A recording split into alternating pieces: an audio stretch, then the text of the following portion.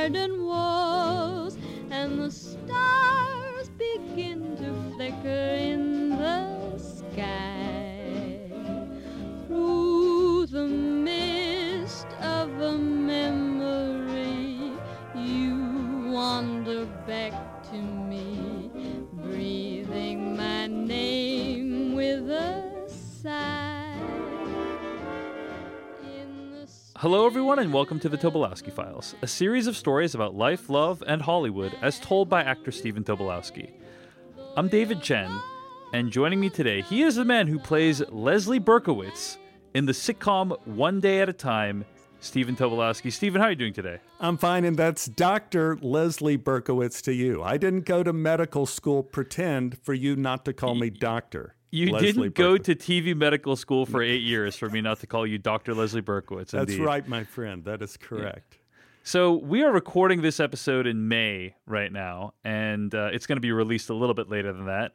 But as we're recording right now, we are still in the midst of the coronavirus pandemic, and all production has stopped on most things, right? So One Day at a Time, no longer shooting right now. It is no longer shooting. Nothing at Sony, as far as I know, is shooting. When you were shooting, I mean, you had gotten a bunch of episodes in the can, as far as I understand. Like, you were telling me stories about what it was like to be Leslie Berkowitz and how it was like. It's a very intense shooting schedule, right? Whenever you do a sitcom, it's very intense because you only have 5 days to go from when you first see the script to when you get a finished product in front of a live audience, basically. So That's incredibly intense. If you do single camera, it's a whole different thing because you get pages. You only have to shoot little bits each morning. And when you do a play, of course, on Broadway, you have a 10-week rehearsal period, so it's completely different. Yeah, and you recently met a friend of the podcast as well who's like in the opera, who has like a very different schedule from even that, what you just described, right? Yes, Stacy Tappan. She's a big fan of yours, David. She's a fan of the podcast, and she was there at the shooting when we shot some of the stories live at the White Fire Theater when you were there. She was working at the opera, and she always invites me to see her in the shows. They have a completely different world because it's so difficult doing opera, I guess. They learn their parts years in advance. They get called up to do the part. They only perform something like once every 3 days because it's so strenuous, and then they drink like fish the rest of the time. Of course, maybe we do that too. I don't know. So it sounds like depending on what part of show business you work in, it's a very different routine that you have, a different lifestyle. What are some of the lifestyle characteristics you've developed over the years, Stephen? Oh, gosh, let's see. Well, I've developed a number of showbiz traditions over the years, David. And they're important because the purpose of a tradition is to make a walk through hell seem normal. I learned about tradition when we were children. For the first day of school, Mom always bought my brother and me new white shirts, new blue jeans, and new black Sunday shoes. We always walked to school that first day. Mom said this would make a good impression on the teachers, that we weren't spoiled, and that we weren't what Mom termed rough boys. I'm not sure if we made a good impression. I do know it was hard to run in hard-soled Sunday shoes when the rough boys started throwing rocks at us. I kept the tradition of creating traditions when I became an actor. I tried to get to the theater at the same time before every show. I always stare at myself in the mirror before I put on my makeup, saying over and over again, "This is what you wanted to do. This is what you wanted to do." Maybe the strangest tradition I have is wearing the same underwear before every show. Not the same pair. My bar for personal hygiene is too high for that, but the same type of underwear. Currently in my bottom drawer, I have 5 pairs of underwear that are better than any underwear I've ever owned. When I have to get up early, say 4:30 for a 6 a.m. call, I don't even have to turn on the lights. I just roll out of bed, open the bottom drawer a few inches, and pull something folded on the far left side. That's where I keep the performance underwear. Without seeing a thing, I know that no matter how long of a shoot I have that day, my loins will be properly girded. After a lifetime of wearing underwear, I could say without reservation that these briefs mark a place in time where technology intersected with physiology to create something I recognize as the best. Singular, unique. I'm sure it's the same with everything. There's a car, a book, a cat, a cup of coffee that marks the moment when creation fulfilled expectation. Of course, once you recognize that something is the best, an entire cascade of events follows. You become more sensitive to how few bests you've experienced in your life. You're forced to consider the possibility that some of the best may have come and gone and you miss them, like the best dinosaur, the best dodo bird, the best original Coke. At some point, you get the feeling that progress isn't linear. It's circular. The bests come and go, as do the worsts. The result is we're always living in a state of varying mediocrity, which is depressing. It's also probably why there's a bar on every corner in New York. And there's probably the best bar out there somewhere that you'll wander into, or maybe it existed in ancient Rome, never to be seen again. As a historical footnote, Rabbi Akiva, one of the wisest men in history, one of the most powerful voices in the Talmud, was a bartender. Yeah, that could have been a very good bar to go into. The tension of wondering if this is the best or the worst of times leads to three compensating behaviors. Some people constantly search for the best whatever.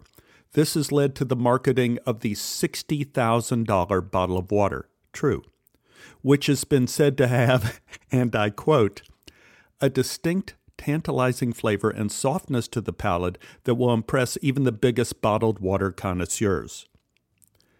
Others are certain they're experiencing the equally rare worst of times.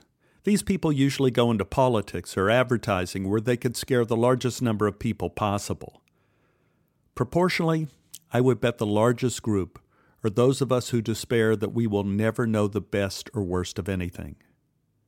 The biggest problem with the best of times and the worst of times is that we're so unaccustomed to seeing them, we don't know what they look like and can appreciate them for what they are.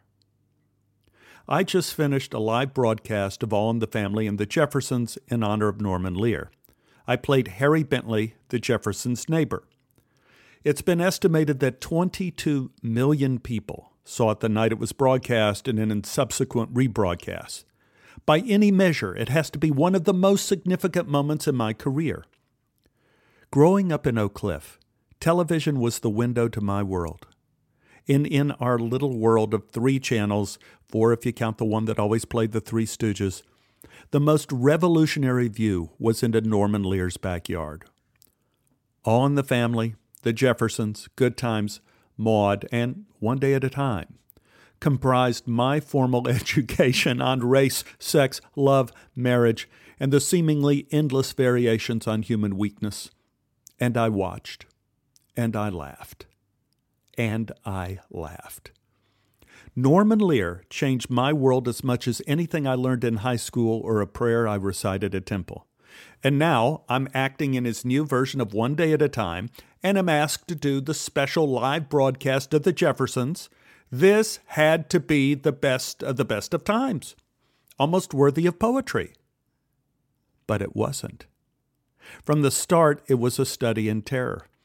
I got a mysterious message from Justina Machado, the star of One Day at a Time and one of the greatest actors ever to have graced our planet. It just said, "Did you get it?" "Get what?" I wrote back. "The offer." "What offer?" "No, I didn't get an offer." To which Justina wrote back, "Oh, I'll just shut up. You never heard this from me." I went back into my black hole of every day. But after 2 hours, I couldn't take it anymore. I called my manager, Stephen Levy. "Hello," Stephen chimed. Stephen, this is weird. Did I just get an offer?" Pause. No offer. What are you talking about?" "Justina just wrote me and said I was about to get an offer for something." "News to me, but I know her agent. I'll call and ask around." "Oh, hey, Stephen, wait." "Yes?" "You have to be sneaky. I promised Justina I wouldn't tell anyone." "Oh, I'll be subtle. They won't know what hit 'em. And don't worry, this is Hollywood. You haven't really told anyone. You're an actor, I'm your manager. It's not like we're people. It's like I'm an attorney or a priest or a psychiatrist and you're a murderer. You could tell me anything and it's strictly confidential. Thank you. Thank you, Stephen. Stephen hung up and called back 15 minutes later. Okay, here's the scoop. I told them Justina told you in confidence that you were going to get some sort of offer. Well, Mr. T, you are! I think they're going to offer you a role on the live broadcast of All in the Family in Jeffersons. That would be fun, right? It starts next week. You wouldn't mind, would you? It's Donna Norman. Mind? Are you kidding? Well, sure, of course. It's an honor to be asked to honor Norman Lear. Of course. I just thought the show was already in rehearsal. Why did they pick me? Who knows? Who cares? They love you. Call you back. Stephen hung up. 15 minutes later, he called again. It's set. The money isn't much, but it's fine, and this is for Norman. Of course, I'm sure everything's good, and we start next week, right? Right. I'll tell him you're set. Sure, Stephen. Wait. Yes? What am I playing? Oh, yes. What did they say? Bentley. Harry Bentley on the Jeffersons, next door neighbor. You know, that'll be a hoot. Right. I couldn't remember who Harry Bentley was. I hung up and ran to the computer. I got pages of videos. Very funny. But there was a problem. Several problems. He was young. He had hair. And he was British. British? Why did they ask me to play this part? Sidebar. For the record, I have never done accents. Can't do them. My advisor in college said that if I wanted to work as an actor, I would have to do them, so I should start practicing now. I didn't. Instead, I figured I'd lie on my resume. I assumed no one would read my resume, so I could write anything I wanted for accents. Irish, Russian, Italian. Anything was better than leaving it blank. In the end, I chickened out on a real lie and listed I did 4 dialects: Texas, Dallas, Oak Cliff, and Standard American. And that has been good enough for the last 40 years. Until now. Now I had to be an Englishman. I broke out into an immediate flop sweat. And then I thought about shooting a live broadcast in 10 days with millions of people watching, and my condition deteriorated into flop pneumonia. I turned to science to sound English. Observation. I watched Monty Python videos. They all sounded British. All I had to do was pick a python. So I picked John Cleese and Eric Idle. I recorded myself. I improved slightly. Now I sounded like Scrooge in a Lions Club production of A Christmas Carol. I resigned myself to the fact that I was no Meryl Streep. I went back and watched more of the original Bentley, Paul Benedict. Paul Benedict wasn't British either, and he is wonderful. I recorded myself using the camera on my computer. It looked more like a speech pathologist video of a patient with a deviated septum. I worked for hours. Eventually, I began to sound like Graham Kerr, the Galloping Gourmet. That might have to be good enough. Every minute of every day, I saw the end of my career approaching. And I've witnessed it my whole life. People always take it a step too far and fall off the end of the world. The natural order is attrition. The first thing a man loses is his vision, then his hair, and finally his reputation.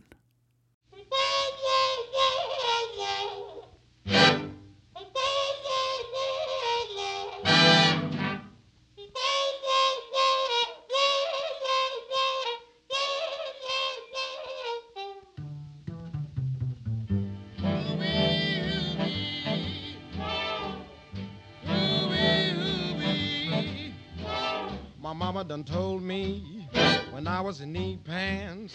My mama done told me, son, a woman'll sweet talk, give you the glad eye, but when the sweet talking's done, a woman's a two-faced, a wasn't thing who leave you to sing the blues in the night. My manager said doing the Jeffersons would be a great credit to have even if the show were a disaster.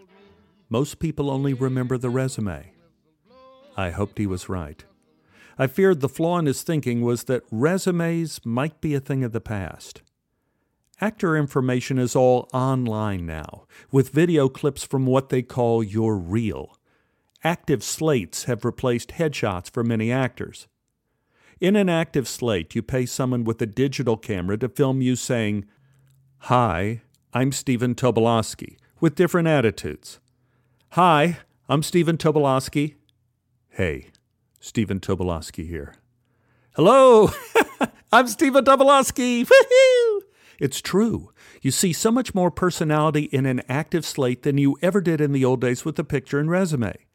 The other advantage of having all of your actor information in the digital realm is you don't have boxes of pictures in your closet.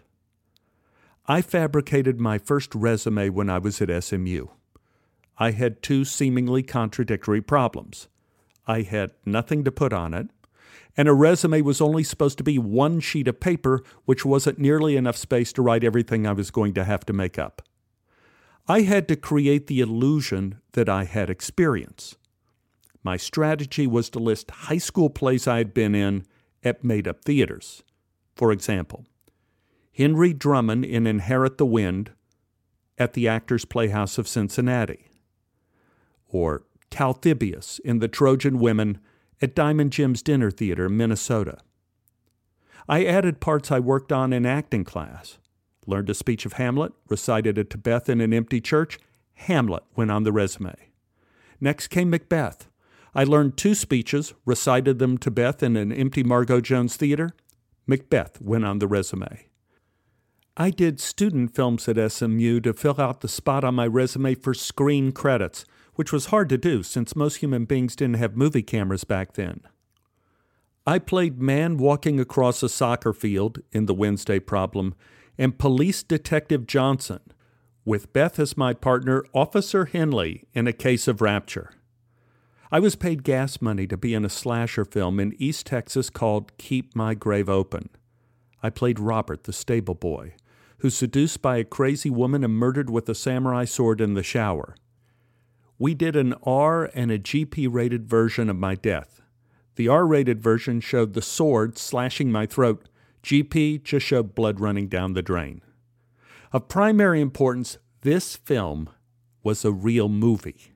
I had to join SAG. In 1971, in Texas, it cost $120 to get your SAG-AFTRA card. Now you have to get a loan from a bank. Keep My Grave Open went on the resume. At the end of my sophomore year, I went to the Forestburg Summer Theater in upstate New York. I was only paid $10 a week, but that was enough for me to feel clean about calling it a professional job. And the credits came rolling in. Bottom in A Midsummer Night's Dream. Algernon in The Importance of Being Earnest. Tom Wingfield in The Glass Menagerie. I was doing so well I considered taking Macbeth off of my resume. I wasn't cast much my junior and senior years at school, but fortunately the local equity house, Theater 3, threw me a lifeline. They began to offer me all sorts of parts. Jesus in Godspell, Charlie Kochapee in Pearly, the judge in Girardou's Electra. The resume spread to the highly frowned-upon second page. I graduated and was awarded the Edith Renshaw Award for Outstanding Undergraduate in the Theater Department. It came with a $25 prize. Well, not really spending money. $25 credit at a bookstore.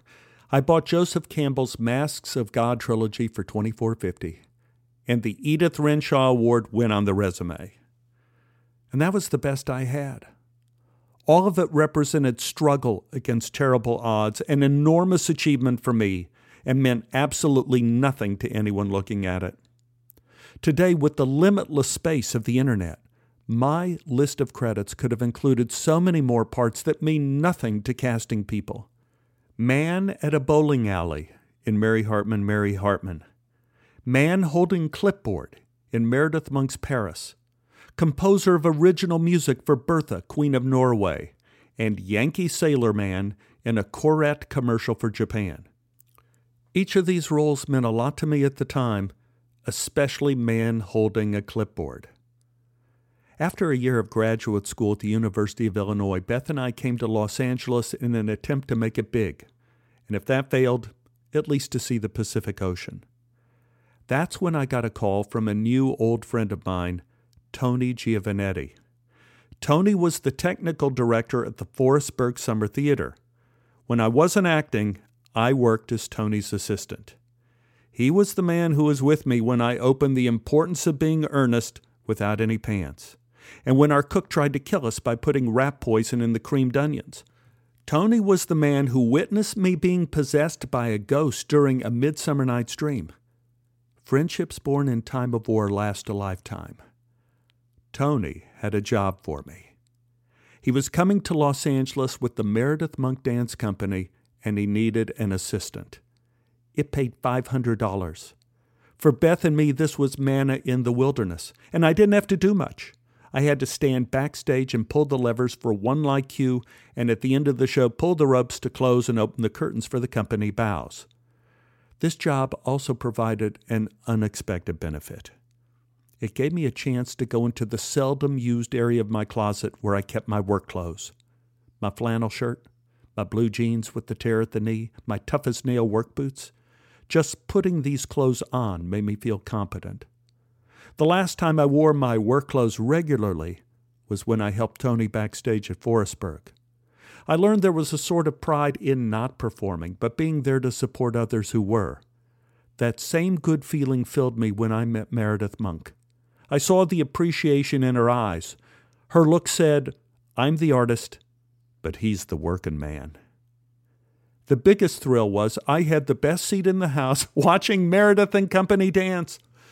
Growing up in Oak Cliff, I never expected I would love modern dance and ballet. Freshman year in college, our floor mate Tommy Giroir invited me to his dance recital. It was one of the most breathtaking performances I have ever seen. And I felt the same rush of joy watching Meredith Monk and Ping Chong leap around the stage.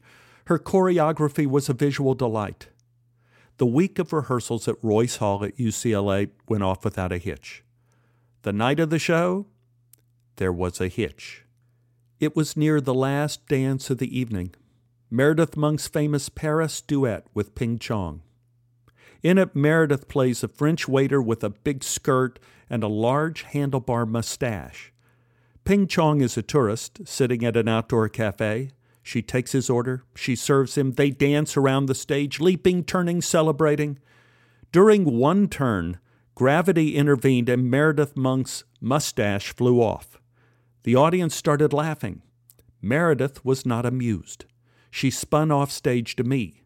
I was getting ready for my cue at the end of the show. "I lost my mustache," she whispered. "I know, it's right there." I laughed and pointed to what looked like a fur ball center stage. Ping Chong continued to dance around the stage looking confused at Meredith talking to me in the wings.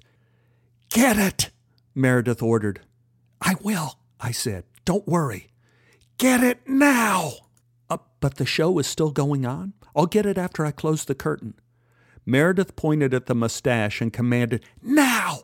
I said get it now!" "Oh, okay, yes ma'am, I'm sorry."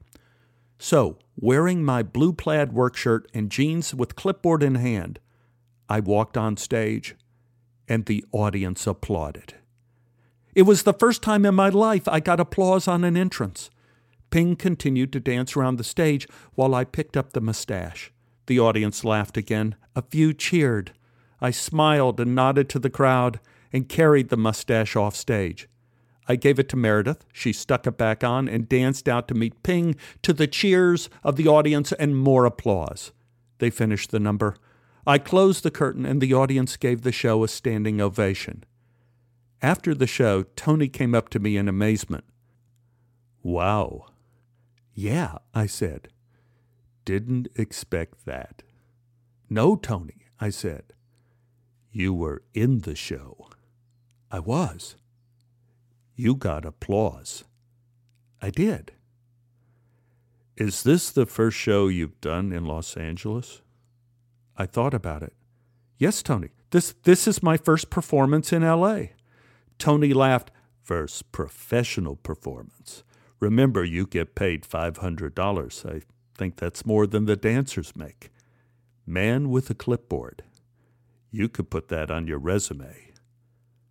And I probably will, Tony. Man with a clipboard. Performed with Meredith Monk and Ping Chong in the West Coast premiere of Paris at Royce Hall. Yeah, I thought about it, but I didn't.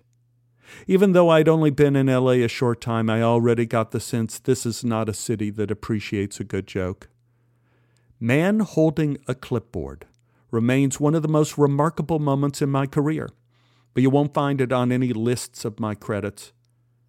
The natural assumption is that the resume is the final resting place of all things that matter, but it's not. It all matters.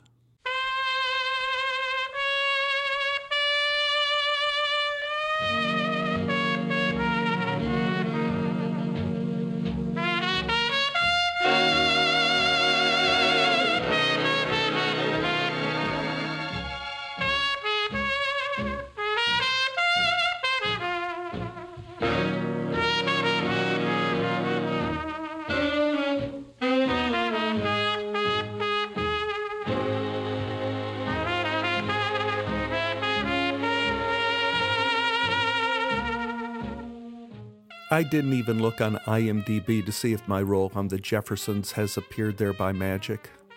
I just checked. It has. I don't keep a resume anymore, typed or digital, and I don't know when that happened. A couple of years ago, I called my agent. I said, David, I haven't updated my resume in a while. Should I send something to you? There was a pause at the other end of the line. Tobo, what are you talking about? My resume, David? You don't have a resume anymore. I don't. No, you don't need one. Everyone knows you. So, I've become a man without a resume? Yes, it's official. You probably have too many credits. Don't worry about it. Talk to you later. Thanks, David.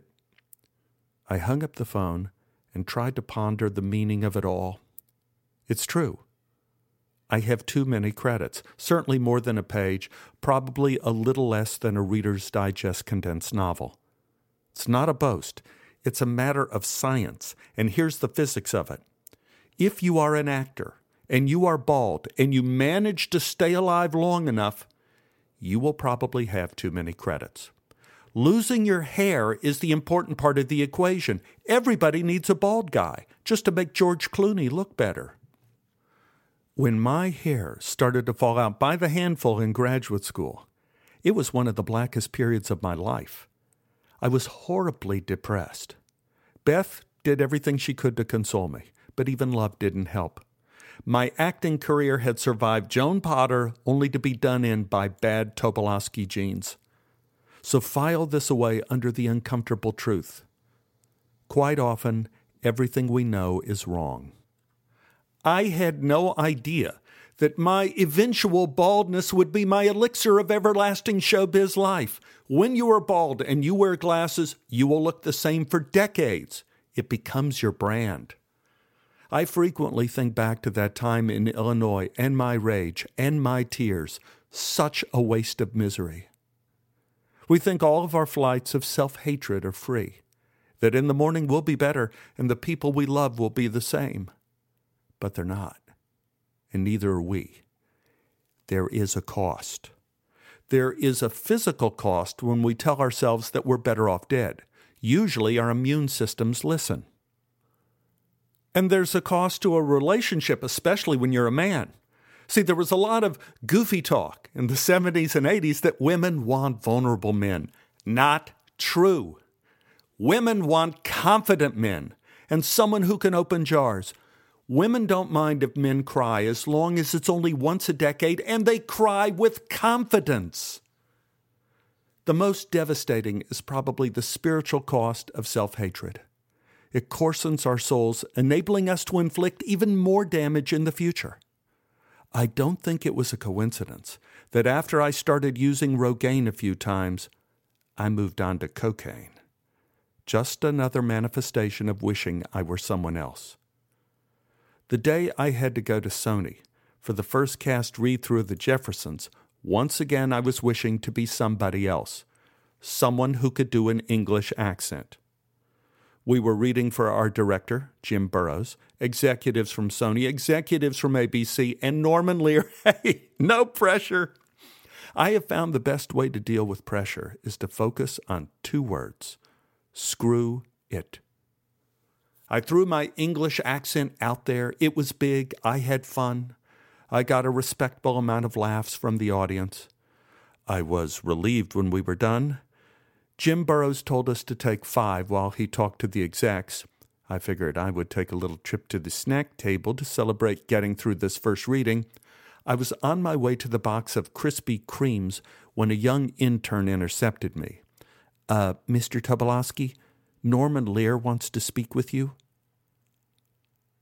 Pause. There are times in your life when you wished you were wearing adult diapers. The Bob Dylan Grateful Dead concert was one. This was another. Norman Lear was sitting on the Jefferson set. He saw me approaching, gestured for me to sit next to him. Norman tried to smile and patted me on the leg. Stephen, what would you think about having hair? Hair? Hair?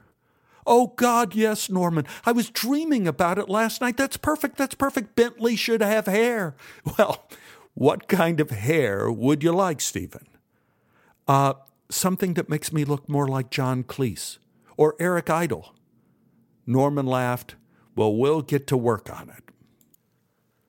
This was one of the greatest conversations I've ever had. So much information conveyed in so few words.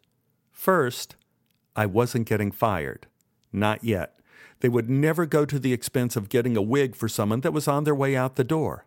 And even better, I would be in disguise if I blew it on the live broadcast. At rehearsal, Jim worked out where he wanted us on stage. Now, this was a unique situation. We were all doing scripts that were written decades ago and filmed decades ago. So there was nothing new, no rewrites. I imagine everyone had studied their scenes on YouTube and had an idea what we were supposed to do. We were getting ready to work on a scene that gave me pause when I saw the video of the original show. Bentley lies down on the floor while George Jefferson, played then by Sherman Hemsley, dances on his back. I showed Anne the scene. She made a face of horror. "They're not going to do that, are they?" she said. "Well, I'm sure they are, baby. That Jamie Foxx is going to jump on your back?" Probably, yeah. "Do they know about your broken neck and your broken ribs and your knee?" Probably not, baby. "Jamie Foxx is a lot bigger than Sherman Hemsley." Yeah, he is. He probably weighs 200, 210, all muscle. Sherman Hemsley looks like he weighs 65 pounds, all bones and feathers. I bet the original writers thought of this bit because Sherman was so tiny. "I am serious, Stephen. You could die," said Anne. Right. Or end up a cripple. You have to tell Norman Lear." I will, baby." I didn't. This was television. People rarely die on television shows. Okay, once on Deadwood. But that was the only time I could remember. The worst thing that usually happens is that you get fired. So I was going to man up and try to get through the week. We got to the back dancing moment. I laid down on the ground and Jim Burrows said, "Let's stop for a second. Stephen, do you have any back problems?" "Yes," I said. "Yes, Jim, of course I do. Everyone over 30 has back problems." Jim said, "Well, let's proceed slowly and see what we can do." Jamie tentatively put his foot on my lower back and then started adding weight. Once he got to the bone, he jumped off. No, man, no. This is all squishy down there. I'm just going to go right through him." Jamie, try standing on my butt or thighs," I said. Through trial and mainly error, we found a place on my lower butt, upper thigh, where Jamie could dance without severing my spine. "You all right down there?" Jamie asked. I'm good. How does it look, Jim? I asked. I suspect at some point Jim Burrows had one of his eyes replaced with a camera rangefinder. He tilted his head slightly and said, "Yes, that should work." After rehearsal, we took a break, and one of my favorite Sony executives came over and said, "Hey, pretty good stuff there. Did it hurt?" "John, if it was funny, it didn't hurt," I said. The exec leaned in and confided, "Stephen, it's no secret we go through a lot of names when we're putting this cast together. And every actor we wanted for Bentley was good, but they were too small. We needed someone big enough for Jamie to jump on.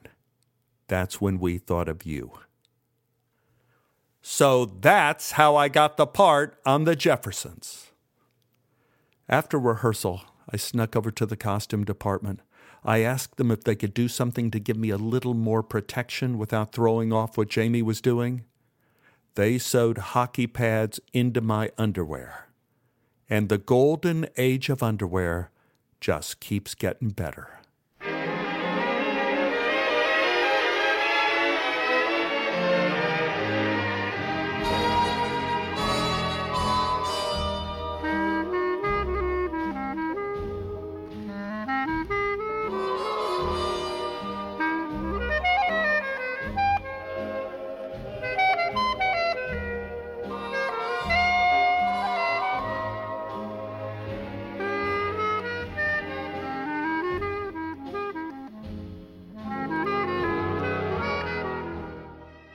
There is a psychological advantage in having your film clips and credits floating out there in the electronic wasteland with thousands of other actors.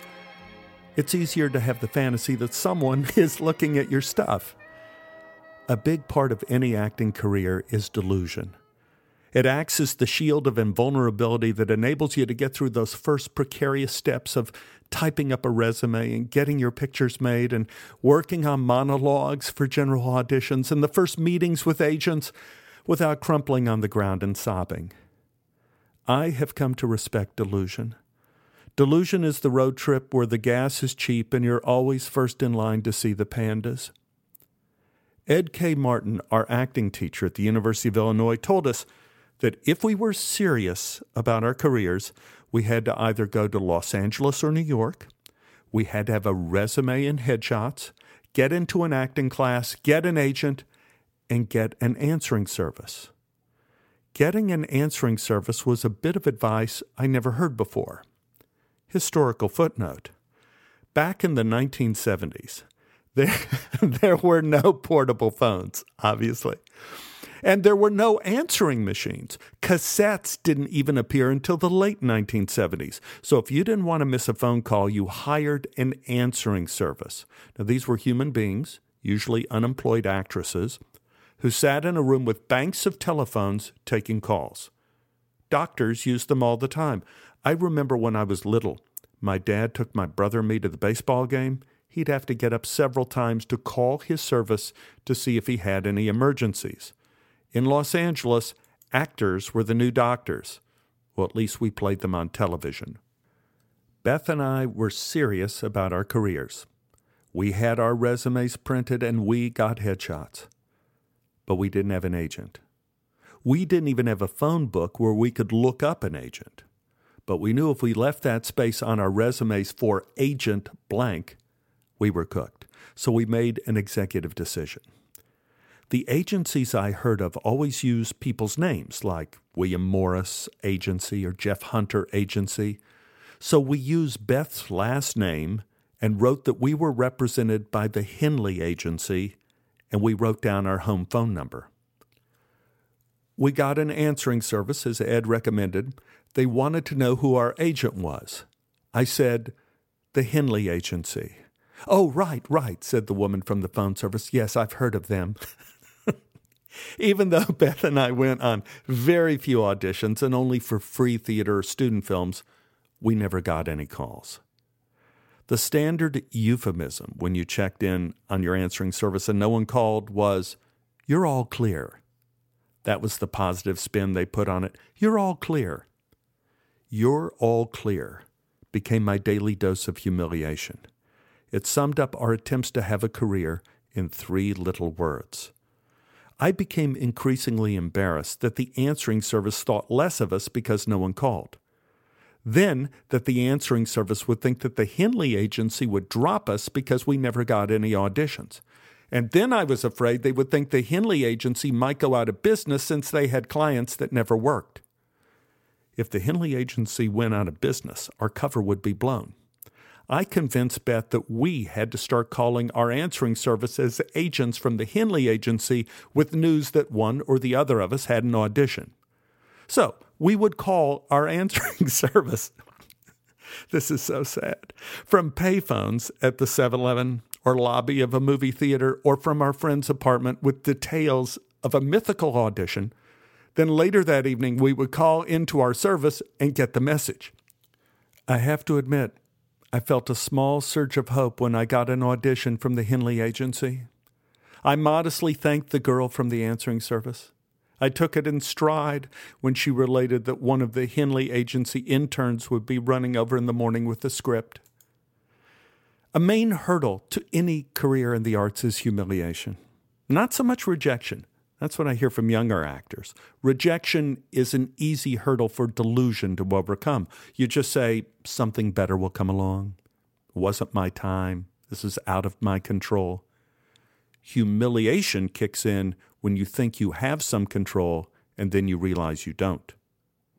When you've just finished a scene and you think you did great, and then you overhear the producers discussing how they plan on replacing you in future episodes.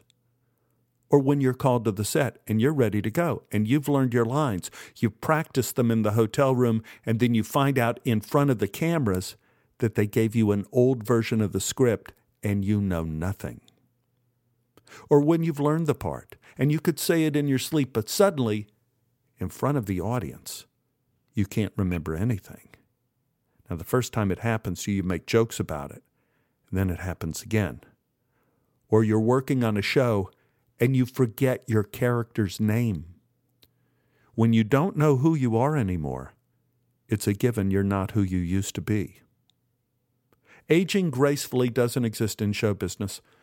The best Hollywood has to offer are wax museums, and the slide is swift. You get cast in different roles.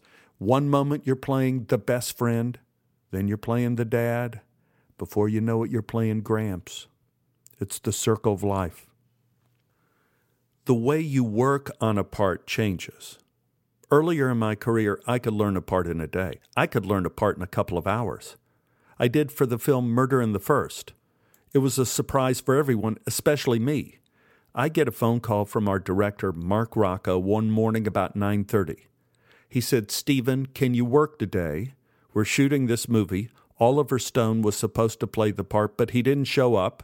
It's not a big part, maybe 3 scenes, but one of them shoots this afternoon."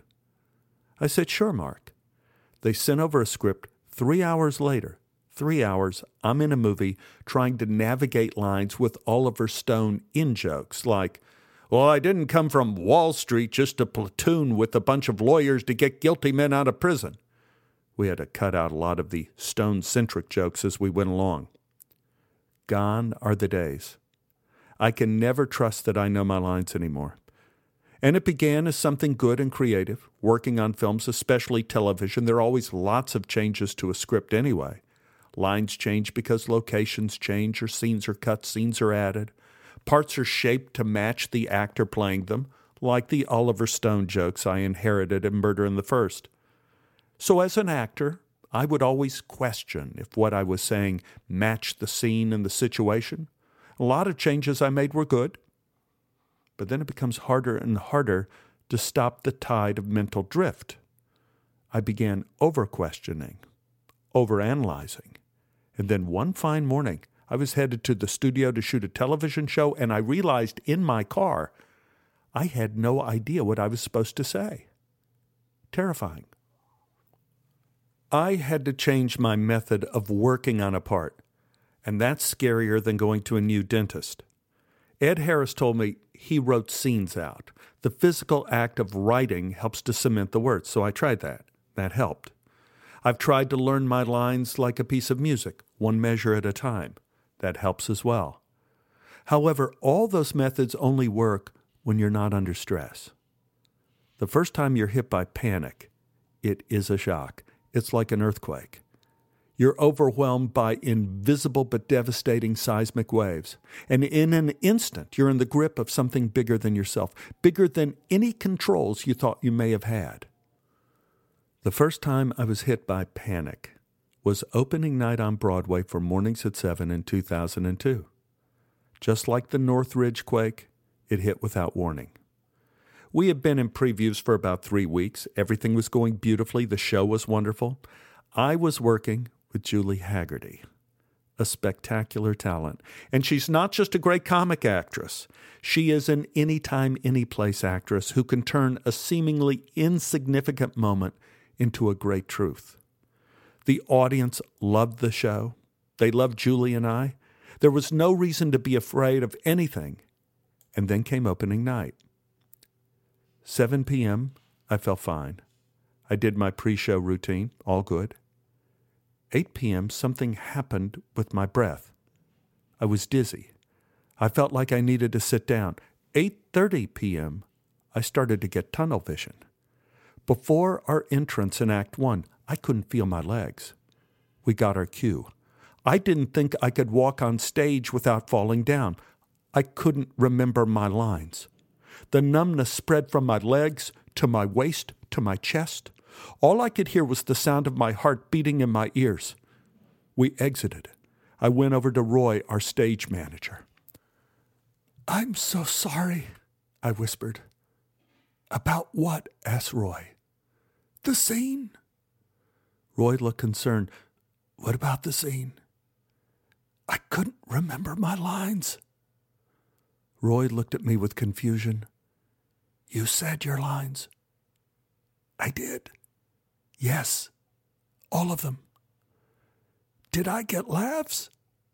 Roy looked concerned. "Yes. The same laughs I usually get."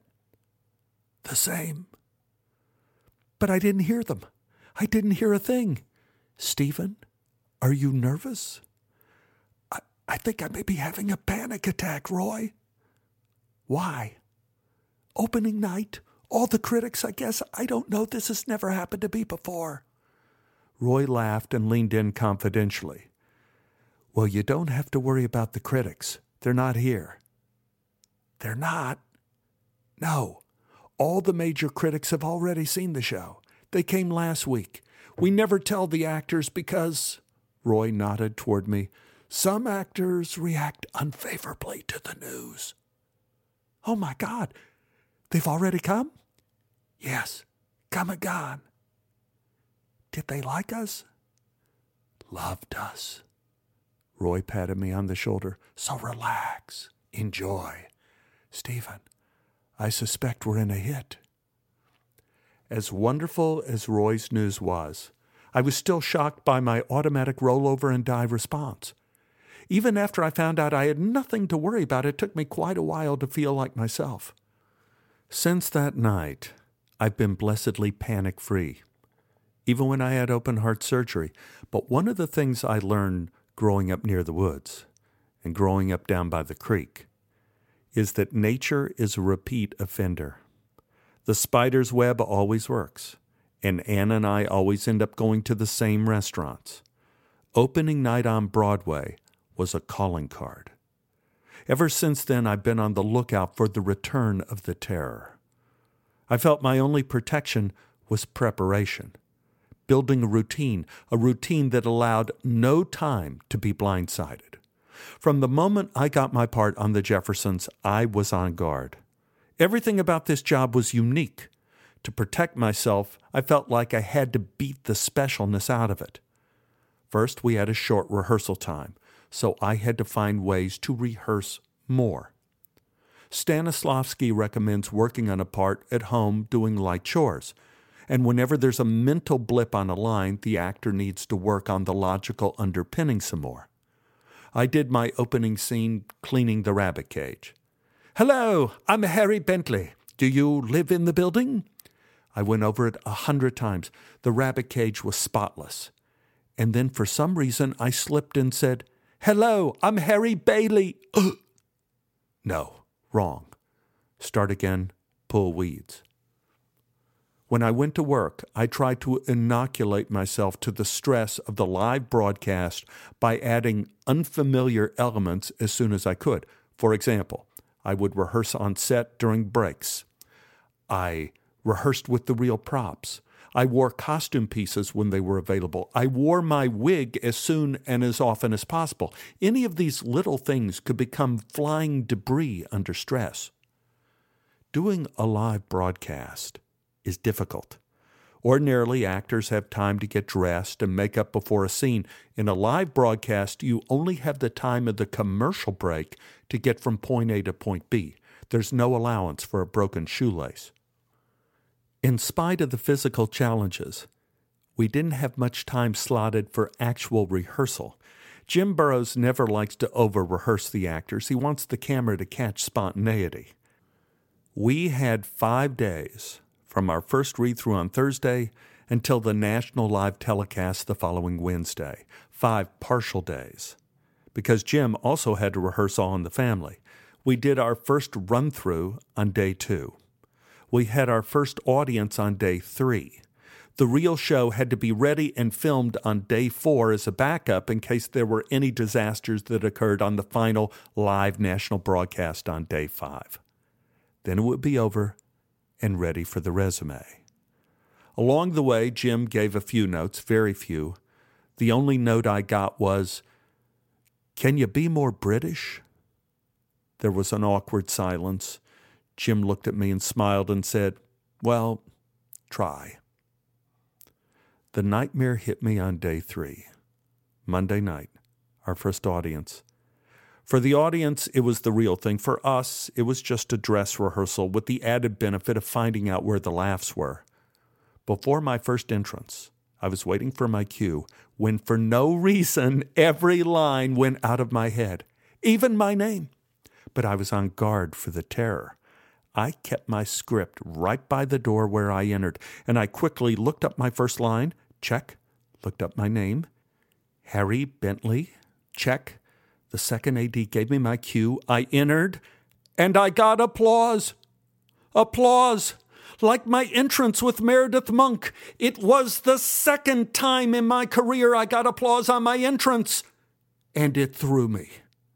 My timing became an unidentified flying object. I fought for every word. I couldn't breathe. I couldn't see. And then came time to introduce myself. I just had to say, "Hello, I'm Harry Bentley." I opened my mouth, and the line vanished. I said, "Hello, I'm Harry. Harry." My partner in the scene, Jackie Harry, looked at me with her "Don't tell me you forgot your name, fool" look. I knew my name started with a B, so I said, "Harry Benson." Wrong name! But at least it was a name from another show from 30 years ago. I was in the ballpark. Irredeemable. Horrible. I thought I could make up ground with Jamie jumping on my back. At this point, I felt like I deserved the punishment. The Monday show ended. Yeah, all I got were hugs and compliments. People seemed to ignore the fact I didn't know my name.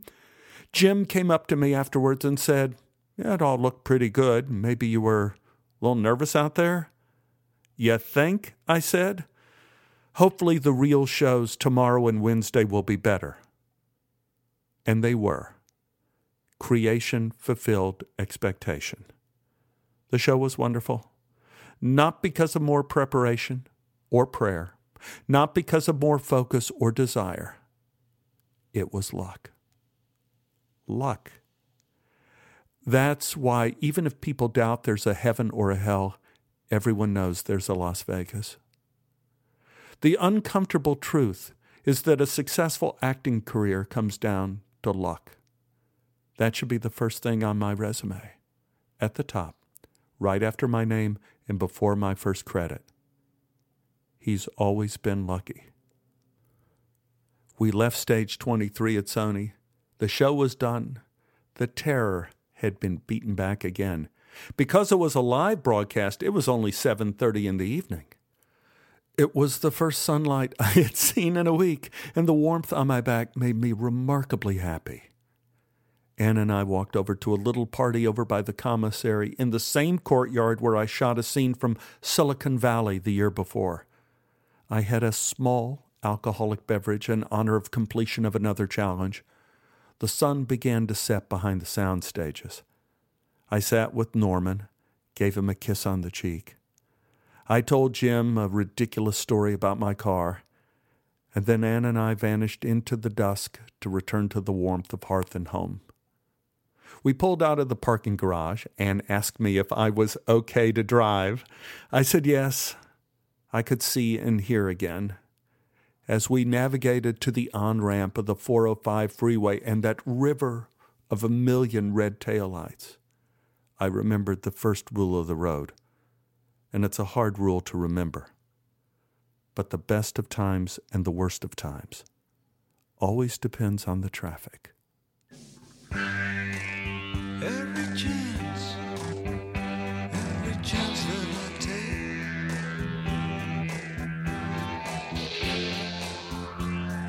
take it on the road.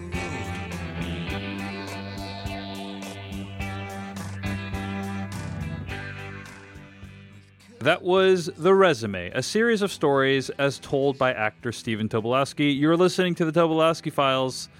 Stephen, in the near future / recent past, we have launched a YouTube channel that people can subscribe to if they want to get the video versions of some of your best stories. Where can people find that? Yeah, and video versions filmed in front of a live audience. And Indeed. This would be at youtube.com/Tobofiles, TOBOFILES, the Russian spelling. That's youtube.com/Tobofiles. If you are enjoying this podcast, we'd really appreciate it if you could rate us on Apple Podcasts or leave a review in whatever app you listen to. You could also share about it on your social media. That would really help us out a lot. And of course, you can find every episode of the show at Tobolowskyfiles.com. Thanks for listening. We'll be back with a whole new set of stories next week. Adios.